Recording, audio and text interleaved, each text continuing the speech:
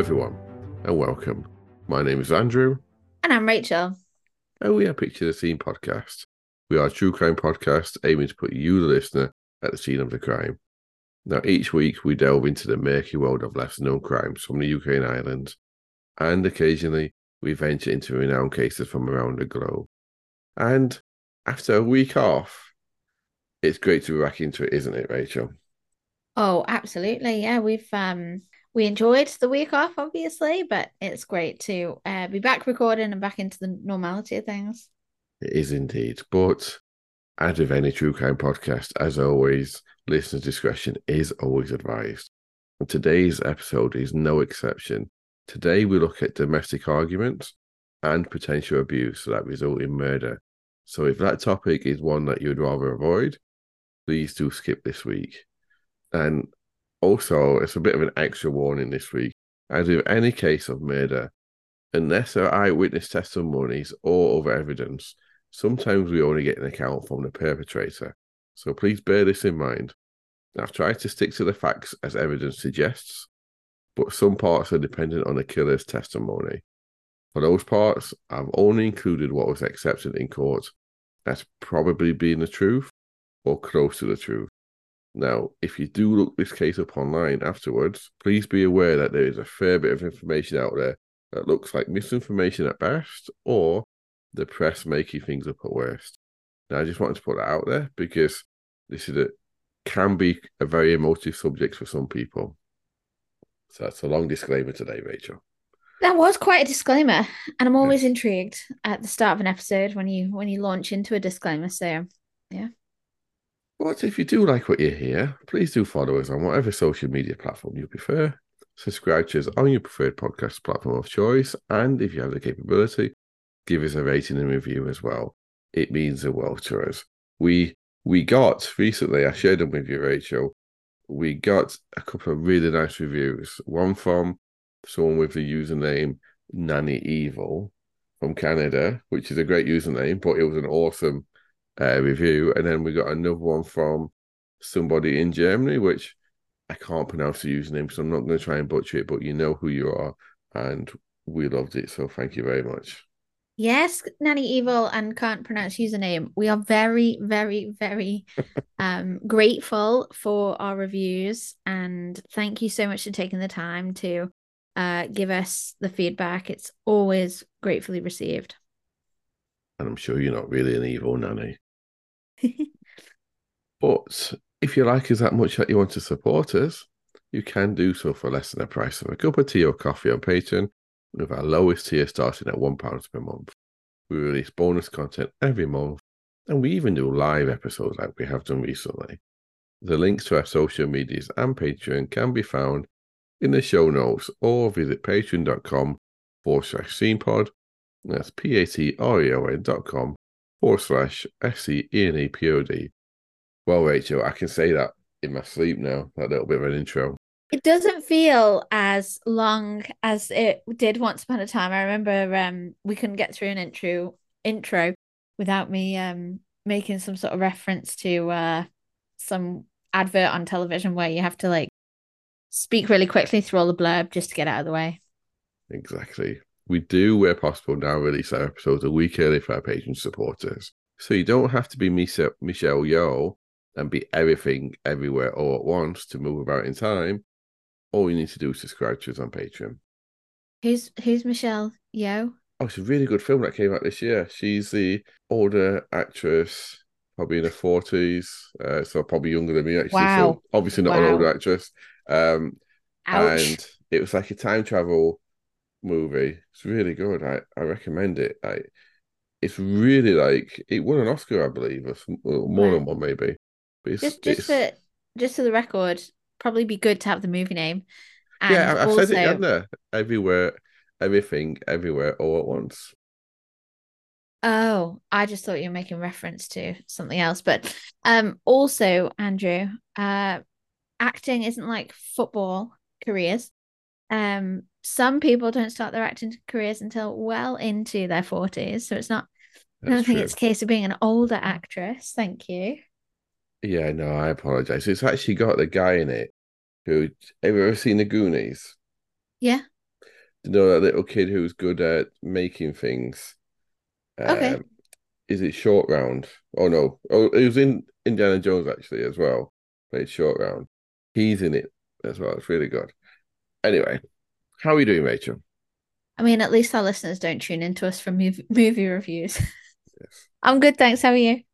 I am sparkling. I'm in quite a what's the word? Go get a mood today. Go get a mood today. So Ooh, Friday, you're coming for it. I am indeed. The question I have to ask you, Rachel, is quite a serious question. Are you ready for some true crime? I was born ready, Andrew. And before we get into it, just as an aside, it's really hard to do this with the billions of other podcasts out there. But I do believe, listeners, that this particular case has never been covered before on a podcast. Exclusive klaxon. Yes, I told Rachel this several times already because it's it amazed me. Anyway, He is proud as punch when there's a pod episode that he covers that he can't find anywhere else. yes. So, if it's safe for you to do so, I'd like you to relax. Close your eyes and picture the scene. Today I'm taking us to Monday the 5th of March 2001. And while that may not sound like long ago, it is actually over 22 years now. Does anybody like when you see those memes on Facebook? There's not a lot that I can relate to, but I can't relate more than when somebody goes, "Oh, 30 years ago," and you say, "Oh yeah, the 70s." Like, I'm sorry, I'm in complete denial that the 90s were 30 years ago. How You about you? know, well, I don't to what makes me feel old, Rachel. Oh, go on. That the start of World War II is now closer to my birthday than today. Oh, wow. Yes, exactly. How did you calculate that? Did you go out your way to find that out? Something's just popping in my head. Wow. I randomly think things, It's especially quite when a I'm in the depressing shower, which is thing why I too. don't wash much. Sorry? It's quite a depressing thing to have calculated. I'm not gonna Yes. lie. Yes, but yeah, Monday the 5th of March was 22 years ago now. On this day, a few decades ago or so, we're in Ashington. Now, Ashington is a small village in West Sussex that is home to about 2,500 people at our census. It's only 3 square miles in size. And even though I'm about to talk about murder, in the same year as the murder, it won the best village for community life in the Village of the Year competition. So even though it's a small village, it's only 40 miles or so from London and 20 miles from Brighton. So you're close enough to the big cities and things to do if you need to be. We're going to the Millmead area in Ashington and 15 Millmead to be exact. And it's around 9:15 p.m. The weather was a pleasant, dry evening with a slight 5 mile per hour easterly wind. The weather was 37 degrees Fahrenheit, which is around 3 degrees Celsius. And an evening in March in a quiet, well to do English village. It was obviously quiet, or so everybody thought. It was at this time that the quiet evening was broken with loud noises of shouting and some sort of commotion coming from number 15 Millmead. Concerned with what might be occurring there, neighbours went to the house to see what was happening. Now, unbeknown to them, one of the residents of the house had already called the police shortly before the neighbour arrived. Now, Mark Parnham, that resident, had dialed 999 and told the operator this: "We have been attacked. Somebody burst into our house. Oh my God, I don't think she's breathing. It's my wife. What have they done to her head? Oh my God, there's so much blood. Oh geez, her head. There's so much blood everywhere. They have smashed her head in." So just hit pause there for a second. It's 2001. You're a neighbor. Doesn't matter like how old or or what you are. Are you gonna? Is your first instinct to go round to that house to see what's causing the commotion? Probably not, if I'm being perfectly honest. You'd have to be quite brave, wouldn't you? Yeah, and I know that like we know a lot more nowadays about danger and situations and and crime, but I just feel like even in 2001 that would have been quite a dangerous gamble to take if you're hearing all this commotion. I mean, you're in a small village. I'm guessing there's a very like nice community vibe there.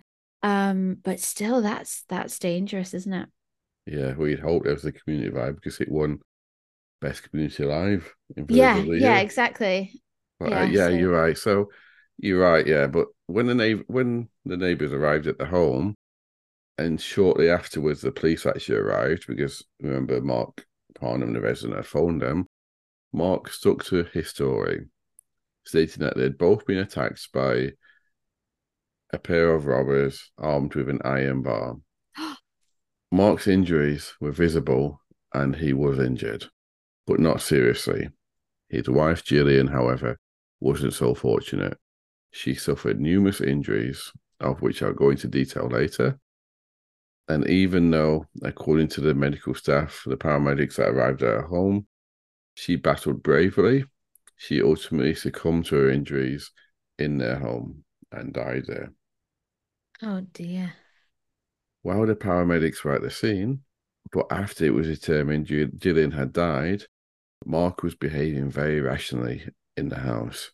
He kept repeating, "How could they do this?" while crawling up to Gillian on the floor and touching her head.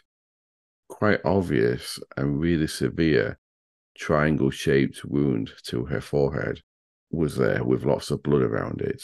The paramedics at the time kept telling Mark not to touch her, and there was nothing that could be done now. And he was disturbing the crime scene, but he wasn't listening. Yeah, I mean, and obviously you'll go on to tell us a bit more about why he was acting irrationally, but I kind of feel having watched like a lot of I guess documentaries on like ambulance and emergency services that like you, there's no real right or wrong way to behave in shock, is there? And the police and the ambulance service and the crime scene investigators, they've probably seen it all and they can sense like normal versus odd. But I'm not sure if my loved one was lying there on the floor, I'm not sure that I couldn't like not want to touch them or put my arms around them and beg for them to come back. Do you know what I mean? Yeah, I get yeah. No, I don't know how I'd react, but now if you remember the story Mark told the neighbours and the police was that two robbers broke into the house and attacked them both. Well, it seems that this version of events didn't hold up to much scrutiny because as the ambulance that was carrying Mark, it didn't even get a chance to get to the hospital before he was arrested in the back of an ambulance by the policeman who was in there with him on What? suspicion of murder. Oh my God, that's like that took a turn. Yes. Now, it didn't take long for the doctors at the hospital to treat and discharge him. And once he arrived at the police station, they took him into an interview room in which he immediately, without any pressure, admitted his original story was a lie and he had been arguing with his wife and he had been the one to strike her, causing all of her injuries. He would, Wow. yeah, he would, however, claim provocation and self-defense as his reasoning behind it.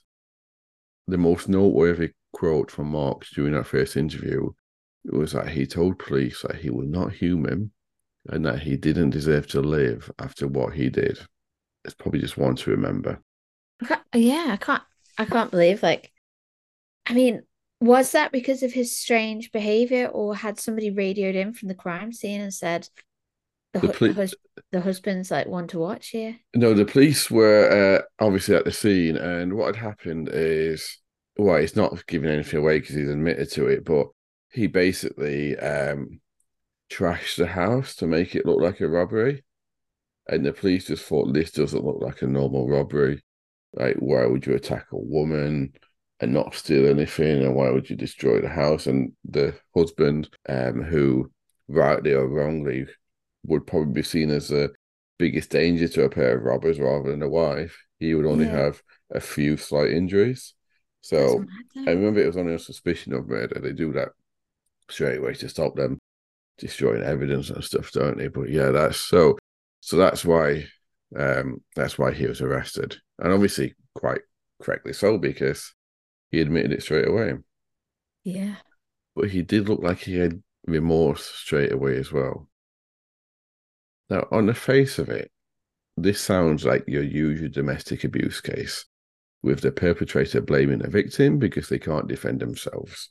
Initially, I think it does, don't you, Rachel? Well, Because, yeah, he's saying they had an argument and he lost the plot. Like well, it, he claimed provocation and self-defense. yeah, right, okay.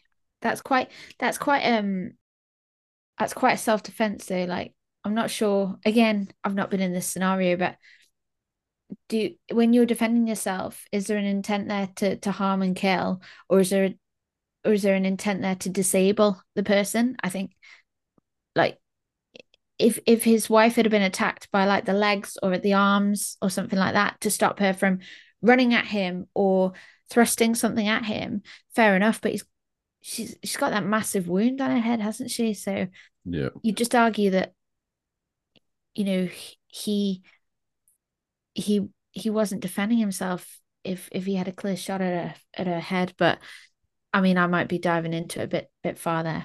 Well, let's see. It may be a stereotypical case, or it might not be. So let's look at the details, and at the end we can discuss what we think.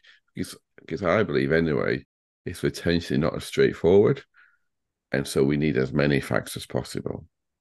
So I'm going to tell you about the couple, Mark and Gillian, first, and then we can go on to the events of the day and the catalyst, or what caused Gillian's death, aside from the obvious. Yeah. Now, Gillian was the oldest out of the children her parents, Norman and Barbara Jones, had between them. Her father was in the Royal Air Force, and it was at RAF Cosford, which is just northwest of Wolverhampton, in 1962 that Gillian was born. She grew up in Wolverhampton and went to the local school, Colton Hills. Now, it's obvious from a young age that Gillian was smart, and she met all expectations placed on her by studying both mathematics and music at university. Wow. In 1983, towards the end of her second year at university, she married her first husband, Chris Beechin, and they moved to Nantwich, where Gillian finished her degree. And she also then, after she finished her degree, completed teacher training as well to become a teacher. In 1985, her husband, Chris, got a job in West Sussex. So they moved to the location, and Gillian took up a job at the local all-girl Malay secondary school. Now, it was at this school that she met Mark, who was also a teacher. So let's park Gillian for a moment, and let's look at Mark's life until they met, and then let's bring them both together. Mark was born in Nottingham in 1964 to Gary and Patricia, and before going to university, he moved to the nearby town of Mansfield, where he studied art, design, and graphics at college, before moving on to university to study graphic design. After a short spell working for Marvel Comics, he undertook his teacher training so he could become a teacher. And in 1987, once he passed his teacher training, he moved to West Sussex and took up a job teaching IT at the Malays all-girl secondary school. So firstly, this is where I talk about the papers and stuff like that at the beginning. Some reports say that Gillian left her first husband after she cheated on him with Mark. Now, from what I can gather from the facts I could find anyway, that's simply not true. Gillian and her first husband, Chris, broke up on their wedding anniversary day in 1986 for reasons I couldn't find. Mark didn't start working at the school until September of 1987, so the dates simply just don't work out. Do you know Although what though? That initial story sensationalizes like headlines for papers, doesn't it? And it everyone loves does, a hoax. yes. So that's the unfortunate side of when you are reading like crime reports and newspaper articles, they will try and link anything that might, get the juiciness at the story and encourage like the sales of the papers, like with those kind of headlines. Exactly, yeah, exactly. When it ties into some more information that I'm going into, it makes it sound even better. So yeah, you're right. Now, it was said to be a love at first sight between Mark and Gillian. not only by Mark, but also by colleagues and friends of theirs. How they met seems to be that during an open evening at the school, Mark walked past Gillian and immediately was smitten by her. So he doubled back and introduced himself there and then, and on the spot, he asked her out. Smooth. Now, here's how the assistant head teacher at the school, Shirley Mitchell, would describe that first meeting between the two. The first time they met, Gillian and I were gossiping at an open evening, and he brushed past and straight away asked her out. That's bold, isn't it? I Yeah, wouldn't be no, that brave. that's not knowing as well, like he hasn't had the opportunity to find out if she's married or single or anything really. That definitely is a smooth move, isn't it? Exactly, yeah. They became a couple quite quickly, with them moving in with each other some 5 months later, in January of the next year. And 3 months after that, they became engaged. A year after their engagement, in March of 1989, they married at the local registrar office. Also in 1989, at the start of the school year in September, Gillian was promoted to the head of the mathematics department at the school, and things were going really well for the pair. In 1990, Gillian gave birth to the first of their two sons, and they moved into the house at 15 Mill Mead, the same house they stayed in until Gillian's death. Gillian was known for always wanting to get things right and being one of the hardest working members of staff at the school, and Mark was known for being very committed and caring. Both teachers were loved by students and colleagues and had a good reputation among everyone. Wow. So, like in this scenario, both kids have lost their parents, Yes. and all those pupils have lost two great teachers by all accounts. Yeah. Yeah. Mark was described as having loved teaching at a high achieving school, and the students adored him. He always had time for pupils, doing extracurricular activities, and helping children at lunchtime. A colleague of his said this about Mark: I never saw Mark shout at a pupil, nor tell them off in a severe way. He was very calm and reasonable. He certainly was happy to be married and have children, and I know they were a joy to him. Now, that same colleague, Gary Toretta, would also go on to describe when his own marriage broke down, Mark was the one who was there for him and helped him through the emotional stress. He would say this: he gave me a lot of personal counseling. He would take me out for drinks after school. I just knew I could rely on him for his support, and I really appreciated that. So for years, outwardly at least, the couple seemed like the perfect couple, never arguing, loving their jobs, and seemingly being really good at their jobs and having a happy family. Among the many things Mark would do was to write the Christmas pantomime for the school. Oh, As Gillian studied music and had a keen interest in it, she would always take on a musical role for the same pantomime. sound like quite a power couple at that school then. Yeah. In 1999, a teacher called Chris Worth joined the school when the school year started, and he joined the maths department. As it approached Christmas, they both joined the school band, that's Chris and Gillian, for the pantomime, and would often spend hours together, not Oh only dear. practicing for the band, but Chris, oh dear indeed, but Chris would also begin to teach Gillian how to play the guitar because they both shared a love of music. They became really close friends, but nothing more, with their feelings for each other being obvious but not acted on. After the Christmas and in early 2000, Chris would make Gillian a mixtape full of love songs. I wonder, do kids still make mixtapes? They probably don't, do they? Here's a playlist, maybe. In 1999, absolutely, you would have still made I mean, yeah, mixtapes and but not playlists. now. They don't do that. No, they'd make like playlists, sorry. Yeah, they'd make like something on Apple Music, wouldn't they? Or wherever you get your music. It's not much effort, though, is it? So, yeah, Chris would make Gillian a mixtape full of love songs with one track, Baby When You're Gone by Bryan Adams, becoming their song. And they'd Tune. play, Yeah, and they'd play it together. And another song, Thorn in My Side by Annie Lennox, became a song that Gillian would say represented her husband, Mark. Oh no, that's a bit savage. Yeah. Did she write that down somewhere or Which she told Chris that oh God. on Valentine's Day of 2000, Gillian gave Chris a teddy bear, and the pair of them turned a close friendship and affection for each other into a sexual relationship on that day. Gillian would describe Mark to Chris as the third child in their marriage, and she now despised him. That's like I don't want to throw shade on Mark. Obviously we know what he's done, but it's so easy, isn't it, when you're in a relationship with somebody that's so seemingly so attentive and loving and caring, making mixtapes, teddy bears, like, and there's the thrill of it as well, that you just sit back and do kind of like take for granted what you've had. Like, oh, he's a kid, he's annoying, I can't stand him. Like, Yeah, we know this, by the way, from witness testimony that Chris Worth gave during Mark's trial.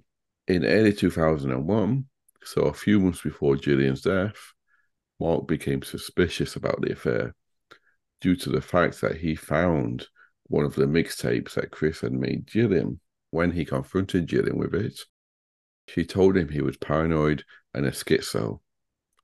That's her words, not mine. that's really kind of her. I have to say, though, that was what Mark said in his testimony. Now, this is in direct contrast to the evidence that Chris Worth gave that she was getting ready to tell Mark and leave him. Because if she was getting ready to tell Mark and leave him, I don't know which is true, then surely, I mean, I believe she told that to Chris Worth because why would he lie? Because his life was ruined after she died. If she was, then surely this would have been a good time to tell Mark rather than just say he was paranoid. Yeah, it's really easy for Mark, isn't it, to throw her under a bus and be like, oh yeah, she called me all sorts of names and wasn't very kind to me, but she told me that there was nothing there and almost kind of like denied that she had started to break up with him. Yeah, I mean, yeah, it could be that she never said that, but it could also be that she told Chris that she was leaving him when she wasn't going to leave him, just to keep Chris in a relationship. It could be one of the two. I'm not saying it was either one, but both of them. I mean, both options are options that have happened in the past and will happen in the future. Yeah, and it's not as simple as just leaving her husband. She's got the two kids, and who knows, like whether her husband will be like, "I'm keeping the kids." Like, if you're walking out, you're going Yeah. on your own with a bag. Like, it would be very difficult, wouldn't it, to like unpick your life from that marriage and Oh, just walk away. definitely. Don't forget that all teachers at the same school, and Yeah, Gillian is actually Chris's boss because she was the head of the maths department, and yeah, he was the maths it's teacher. really tricky, isn't it? Yeah. So how Chris and Gillian would communicate, and I'm guessing this was before smartphones, is that Chris would miss call the house, and Gillian would call him back, or the other way around. One Wow, time, yeah, isn't that's it? old Isn't school, it? isn't it? Yeah, like obviously, like before smartphones, I wasn't dating. Like, let's be honest, and I don't think I was. Yeah, I'm pretty sure. When did the smartphone come out? 2005, 4? No, it's before then. Okay, Well, yeah. it depends what you class as a smartphone. I think like early 2000s. Okay, I definitely wasn't dating then. I'm not ashamed to admit it because I was only 16 at the time. But yeah, like you don't have any I guess understanding of the struggle that was probably there with not being connected to someone that yeah, if you were having an affair with, like they weren't just at the end of the phone for a quick text message. It would have been, Yeah. more risky, like meeting, calling the house, sending a letter. It's mad, isn't it? Well, text messages were around then, but yeah, I No, get you. no, were They they? were because Maybe. I started texting in about 96, 97. Oh, right, okay. Cool. Anyway, Well, yeah, yeah, anyway, cool. listeners don't want to hear our history, but we get your point. You're right, especially because these were like adults, so it was more the kids doing it at that age time, wasn't it? But Yeah.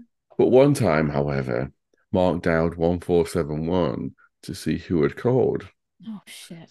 And when Chris answered the phone, it seemed bizarrely, he didn't confront Chris. Instead, he had a conversation with him about a jumper Chris had loaned him, and he actually turned up at school the next day with the jumper. Oh. Now, most of what I have said so far has been backed up pretty much. Like the jumper story, for example, that was confirmed by both men. So yeah, it's just a rather bizarre thing. So let's skip forward to the night of the death. The evening started off well, with a fellow teacher at the school and her husband going to the couple's house for an evening meal, and they left around 7:30 p.m. So just under 2 hours before he killed Gillian.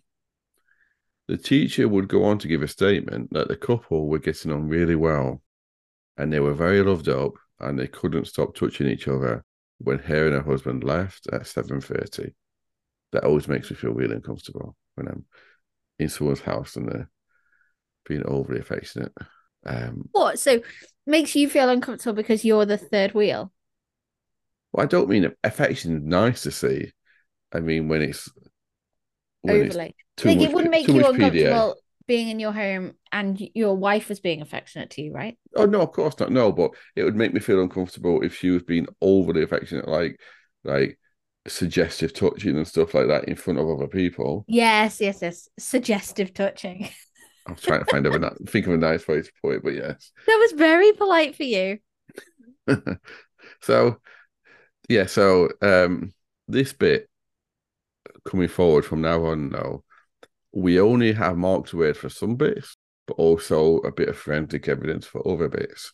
Mark would go on to say that he was certain that she was having an affair. So that evening, he went through her purse and he found condoms and contraceptive pills, which confirmed what he thought. I mean, to be fair, I'm just gonna throw this in there. Like, no shit, Sherlock. You found a mixtape. Yeah. You've done 1471 and found that he's calling your house. Like, there's obviously other things. Like, she's probably not touched you in a couple of months, and things that have built up. Like, Yeah. Yeah, I gonna be think you're right. blazingly obvious at this point. But like, he's probably just putting it all on for the jury, isn't he? That like, oh, he discovered late that they were having an affair, and he was heartbroken. Yeah, no, that's what I was thinking. I was thinking like those two things in themselves, it wouldn't prove she was having an affair, but yeah, unless the marriage had turned into a sexless marriage.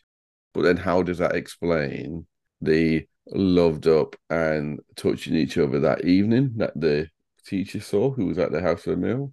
Yeah. And so yeah, it kind of contradicts a little bit what Mark was saying. But Mark Mark said that he felt devastated and he confronted Gillian that evening, who confirmed that she was having an affair and she started taunting him, comparing him unfavorably to Chris.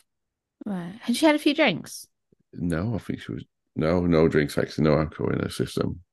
Oh, okay. Wow. So like if you're to believe Mark, then that's really quite savage, like to just go straight in, isn't it? Like and start taunting.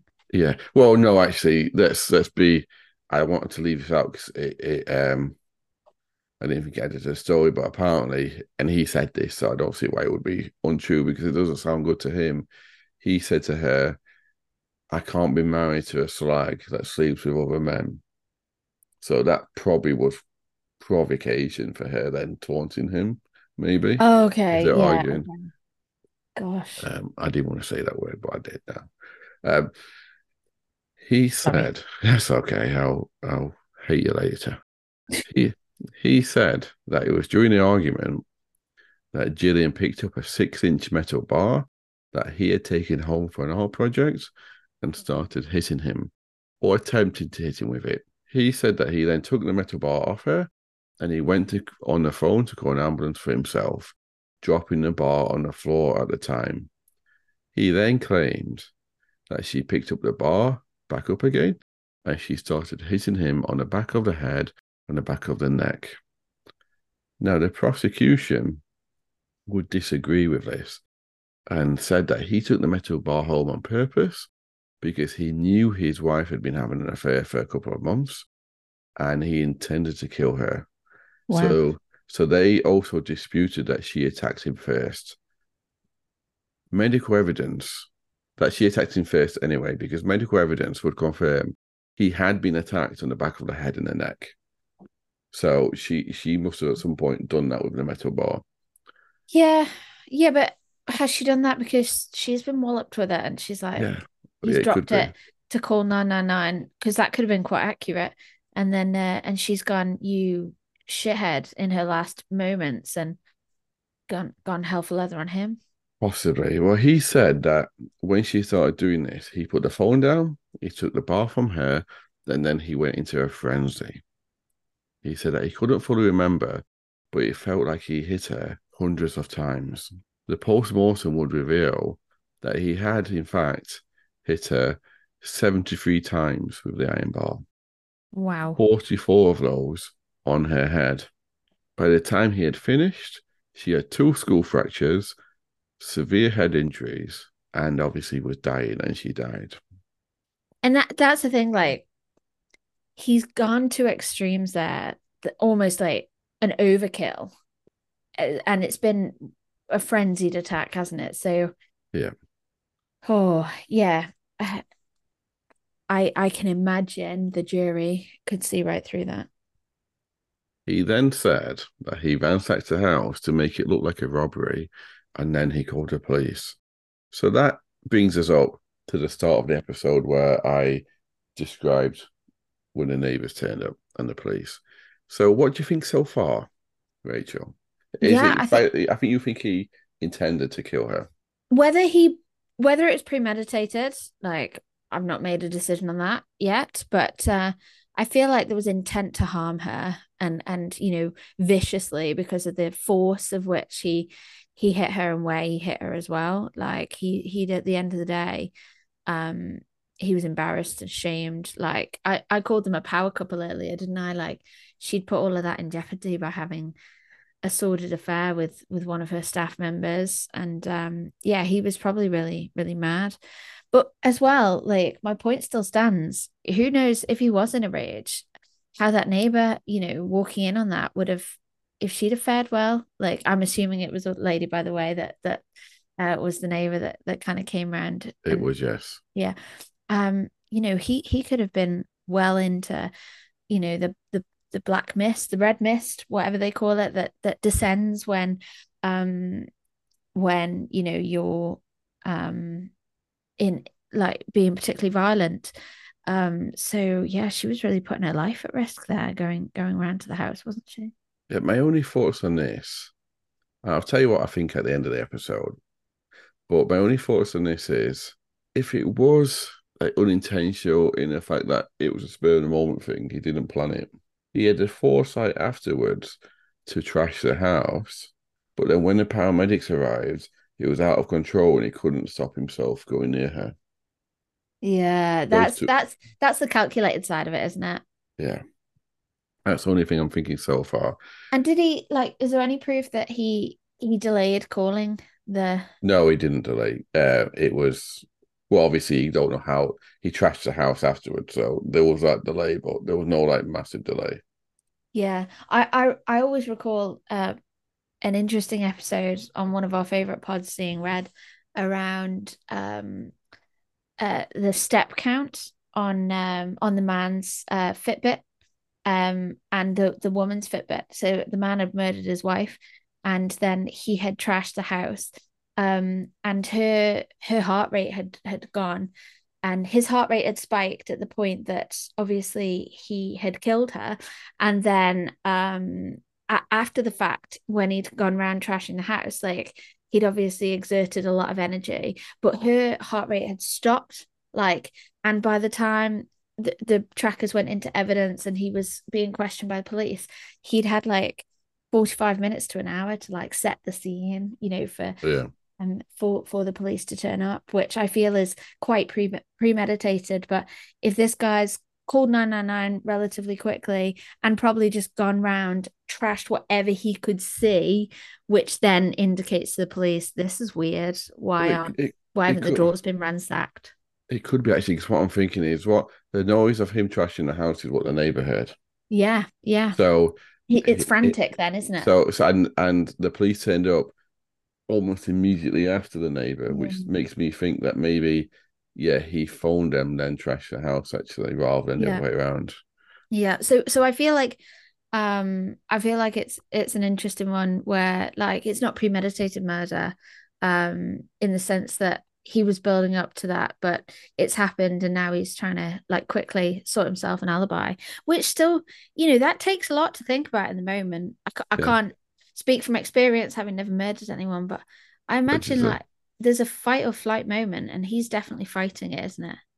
yeah, and also you've also got to throw in the fact that was it coincidence that all this happened when their two kids were not at home that evening? Well, yeah, there's taken advantage of that, isn't there?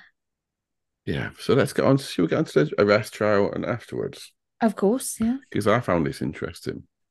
So, as he pretty much admitted, he had done it straight away in the interview. When he was charged, his solicitor offered the police and the CPS the chance of a plea deal. He would happily admit to manslaughter and plead guilty to that, rather than be taken to trial for murder. They refused that and they took him to trial. Now, I've pretty much gone over what was in the trial with the evidence and whatnot, so I'm not going to go over that again. So I'm going to ask you a question before I get into any more. What do you think, Rachel? Was he guilty of murder? Was he guilty of manslaughter? Or did they find him not guilty of both? Oh, I don't think there's any doubt over whether it was murder. Um, yeah, I feel like it was like a vicious, and I stand by my comments about like a really vicious and like overkill of an attack. Um, I don't think it was premeditated. I think it was, still murder, but yeah, I don't think it was premeditated. Okay. Well, the jury would find him not guilty of murder. Oh wow. They would find him guilty of manslaughter, and the judge would sentence him to 6 years imprisonment. What? You don't think that's enough? 6 years?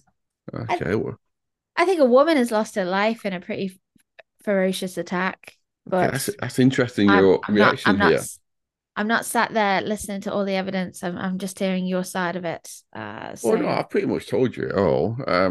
But it's interesting your reaction there. During the discussions at the sentencing hearing, Mark Spicer would remind the judge that Mark had offered to plead guilty to manslaughter at the very beginning, so he should get a reduced sentence for that. The judge, however, um, responded that it didn't matter if he did, because when it went to trial, he pled not guilty. Even though just a week before the trial, the prosecution were given the chance once more to accept a guilty plea for manslaughter, but they wanted to go for murder, so they declined that. yeah, and I'm not defending Mark in any way, but I get that he is pleaded not guilty to murder, and he is standing by that. And I know I've said it was clearly murder, just not premeditated. Like he's not, yeah, he's not pissed the court system about. He's been honest with, I'm guilty of manslaughter because I took her life, but it wasn't intentional.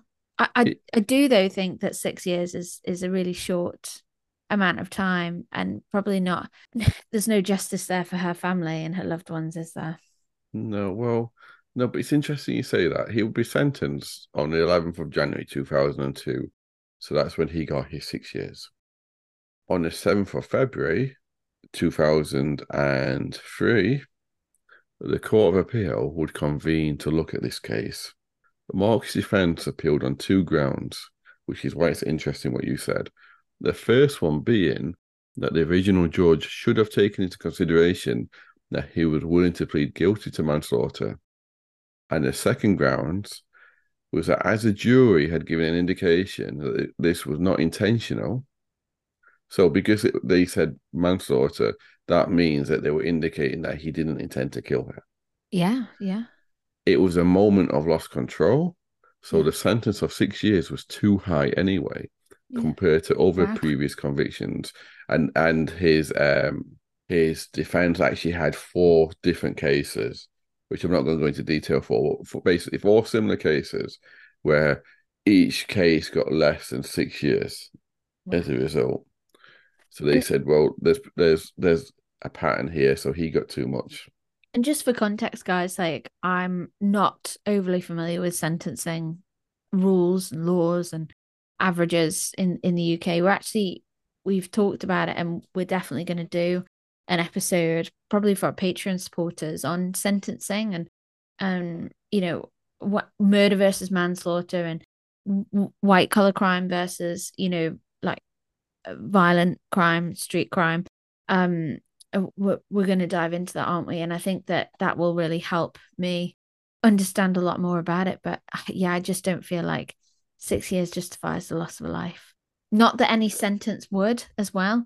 I can't honestly say that you could put like an amount of years on, you know, on taking a life, but 6 years just feels particularly brutal. And the fact that his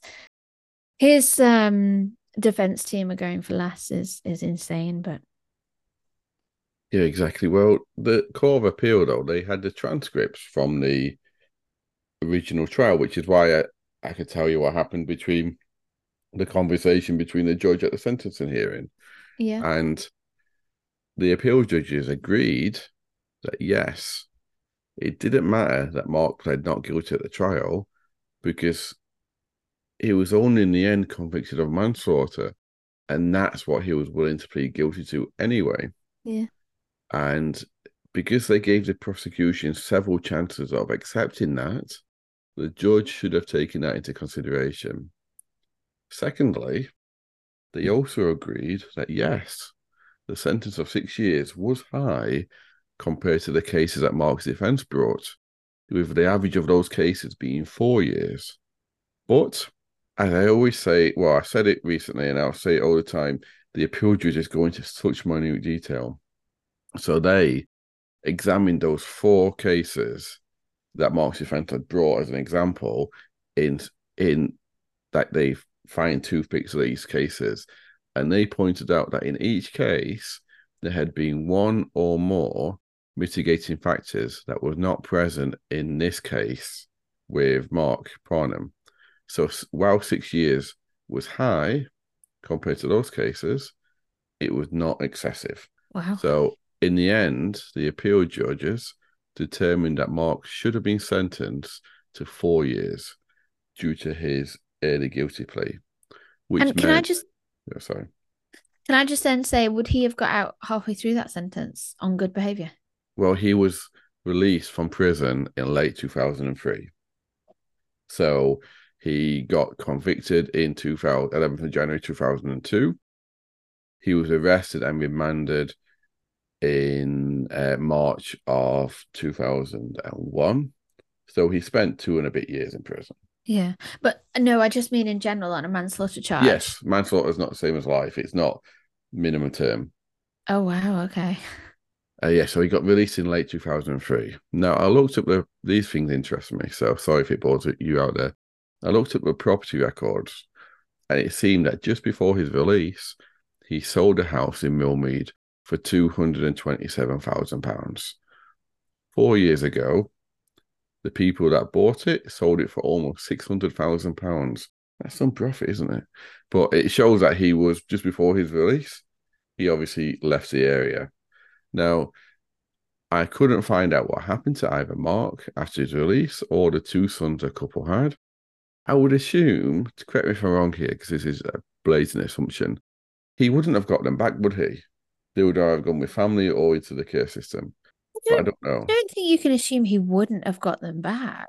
Like Well, he's been convicted of, manslaughter. yeah, against their mother. I don't know. I honestly don't. I honestly, if people know, I think let us know. I think yeah, definitely. I would love to find out more about this if anyone can shed any light. But I would imagine there would be an interest if the children wanted to have their father in their life, there'd be an interest to reconnect them, whether or not that would just be in like scheduled visits for the foreseeable or not.